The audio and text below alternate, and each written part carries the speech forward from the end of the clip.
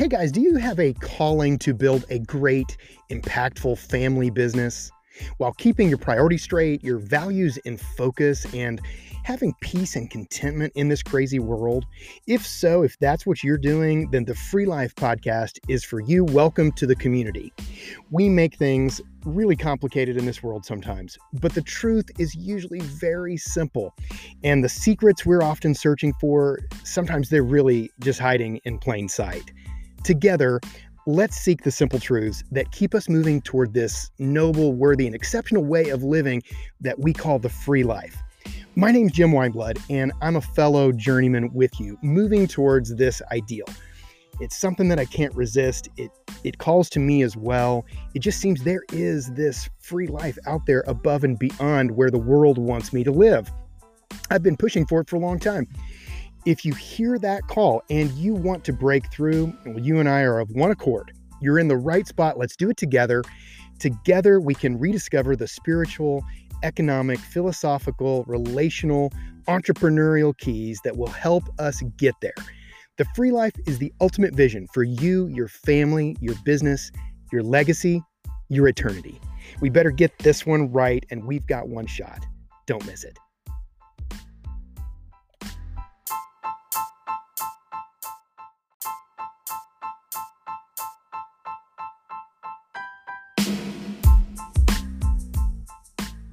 Hey everybody, Jim Wineblood here with the Free Life Podcast, and it is April 5, 2021. I haven't been on the mic in a few weeks here, just a crazy string of events and business and all sorts of stuff, family. And so excited though to be back today doing another podcast, and I've got several in the pipeline that I'll drop out as well. But friends, I'm mourning and grieving. Our family is grieving the loss of a dear loved one in my life. The great Roy A. Middleton of Lubbock, Texas, who was my uncle, is no longer with us. He died Thursday night at 11:30 from leukemia. Had gotten him. He lived a nice, wonderful, long, healthy life, but died at 86 and from leukemia. So fought it, tried to do a lot of medical stuff, but it just wasn't taking. And he decided, you know what, I'm done. I'm done with this. I'm gonna go home, and if God wants to miraculously heal me from it and carry me forward here, I will, or I will go home to be with him. And so he did that and went home and fought hard, but it got the best of his body. So he's not with us, but man, oh, what a loss for us, because this was a great man. And so, I wonder, don't flip the station, because, it's great if I had a story that I could just, I hook you with Roy's name, but I know if you start to tell me a story about someone in your life, or let me tell you about my Aunt Mary or whatever, I might be like, well, man, what am I going to, I'm sure she's awesome, and I want to hear about Aunt Mary, but there's a million people. But what if I told you that, that Roy Middleton was an American hero and an American success story, and that he was very godly in changing many lives around him, just through several little sort of nuances about how he navigated life, and the art of living was demonstrated in him in such a special way. What if I told you that this guy was special? And so I can't just tell you one story, and I try to keep these under 10 minutes, and I couldn't do that if we started telling all the stories. And we're about to have a funeral, and there's going to be so many stories pour forth, and but I just want to share with you in a nutshell for the Free Life Podcast that a little bit about Roy, and then some of the takeaways that you could start doing today, that if we will all start doing, if we'll all start remembering and emulating and living out, we'll be that much better. And our lives and those around us, the lives of those around us, are going to be impacted and improved by magnitudes if we'll start taking a little bit of Roy with us into every day. Roy Middleton was a West Texas hero, a West Texas kid, grew up out there in the born in the 30s, but raised into grade school in the 40s, and then high school 50s, and to college at Texas Tech. Ran track in high school, was a West Texas boy through and through, and was actually born on the Texas Tech campus, so destined to go there, and went to Texas Tech and got a finance degree, and thought he was going to go into the Navy. Did OCS. I don't remember his whole story with OCS, but had some Navy in him. Was an American patriot and loved this country, but his calling wasn't in the Navy, but ended up being as a real estate entrepreneur and a builder and a developer in Lubbock, Texas. And so, wow, when we're thinking about traits that are godlike, the creative aspect and the builder aspect for Roy, super strong. And I'm going to tell you I'm going to cut though. Just a little bit about him in that regard. All of these things were wonderful. I'm going to get quickly to the main thing about him that was so overwhelming. So hang in there with me, because I've got something bigger than this, but an American success story. Borrowed money, built apartment homes, and got good with the numbers, good with finance, great with people, built a network, had a network of friends, and that he could count on, that he invested in, and that invested in him. And he attained some incredible just life success, business success, built apartment homes and townhomes, and helped develop Lubbock into the city that it is today, which is an incredible place. But he represented the community out there so well, and Texas Tech so well out there. That was the thing my wife always commented on, and she shared with me to share with him. I went out and visited him, and I got to be with him a couple days before he passed away, and we chatted, and I told him a lot, and he shared with me. It was an amazing thing. So I thank God for that time. But my wife said, that was the thing I always remember about Roy, is the first time I ever met him, is that he welcomed me. One time he ran for mayor of Lubbock, and he wasn't the mayor of Lubbock, but he ran for mayor of Lubbock. But what I always noticed is that you thought he might as well been the mayor of Lubbock for all of his life, because he acted like the mayor of Lubbock. He just welcomed you to Lubbock. He loved West Texas. He loved Texas. He loved Lubbock. He loved Texas Tech, and he welcomed you there, and you felt at home when you went to see him. And that gets me to, it wasn't just that, but anybody that walked into the room and met Roy, he welcomed you in, and you thought you were the only person in the room, or that you were the most important person in the room. He connected with you, just looking you straight in the eye with a strong handshake, and often reach out there and grab your other shoulder, pull you in and give you a hug, and a smile and a laugh and a joke. And man, it was special. It was a special thing to behold. And we all need to be that way. We all need to follow that great ethos of connection, of good manners and connection. It's lost these days. We need to live it out, and we need to teach it.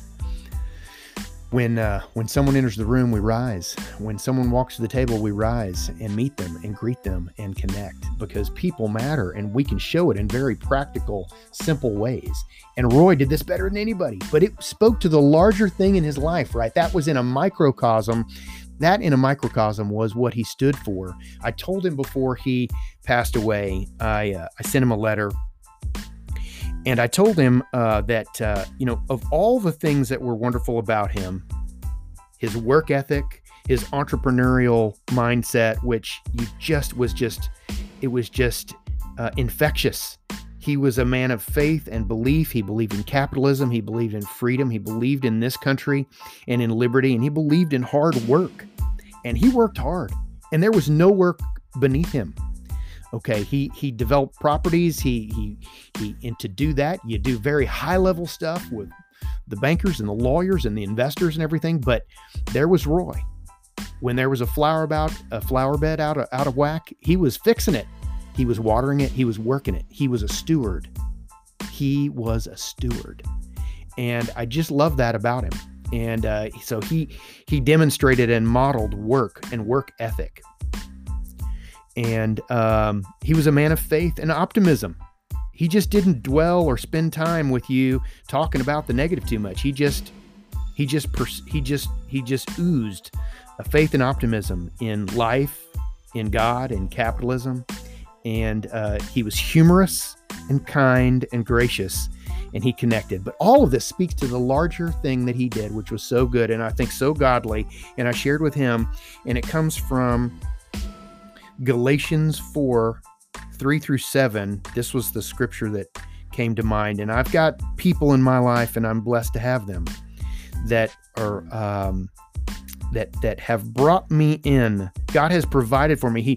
The Bible says he will not leave us as orphans.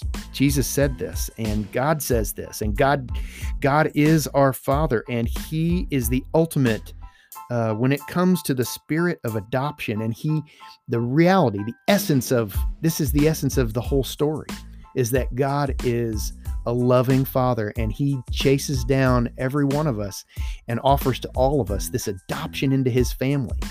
And though we're beggars out in the streets that don't know our way, our little pea brains and finite minds take us in numerous directions, he's patient and gracious, and waits, and not only waits, but he's come after us, chased after us like that little lost sheep, and longs to pull us beggars into his beautiful mansion, through the gates, right up the drive, right into the beautiful entryway, sit us down at that incredible table, and let our cup overflow, and just lavish us with the gifts of the kingdom, the gifts of the King, the gifts of the Father are all ours. And that was what Roy demonstrated in his life so well. Galatians 4:3-7. In the same way, we also, when we were children, were enslaved to the elementary principles of this world. But when the fullness of time had come, God sent forth his Son, born of a woman, born under the law, to redeem those who were under the law, so that we might receive adoption as sons. And because you are sons, God has sent the Spirit of his Son into our hearts, crying, Abba, Father. So you are no longer a slave, but his son. And if a son, then an heir through God. This spirit of adoption really captures the life of Roy Middleton. He had 2 adopted children, and he, when he remarried into my family 31 years ago, my 2 cousins, who are like brothers to me, were fatherless. Their father had died. My father had died within a couple of years of each other. And we were all in our teens. And there was Roy. We had our grandfather, and we had Roy. And Roy captured that spirit of adoption, and that connection, and the bringing in of life into his realm, and him hosting, and him connecting, and him mentoring. You felt like you were one of his. And isn't that what we all want? We're all looking for, is that gracious father figure. And don't we need it? Don't we all need it? And Roy did it. And you can do no better in life. You can simply do no better in life. And that's what he said. He told my other uncle Larry at one point, and I'm sure he said it to me at some point as well. He said, it's all about your family and your friends, and everything else is just stuff. So despite the remarkable success, the wealth that he created, and all of the wonderful things, accoutrements, or whatever you have in your life, the most important thing are your family and your friends and the people that you connect with and that you adopt. So thank you God that you created Roy, and that he emulated that spirit of adoption, and that we were all adopted into his family. And so I thank you for him. I hope that blessed you today. I hope you gained something you could take away and use in your life. And I hope you sow those same seeds, and I hope it blessed you. Okay, it's been great to be back with you. I'm so thankful to be doing this, and we've got a lot of exciting podcasts to come. Thanks for listening, and we'll see you on the next Free Life podcast.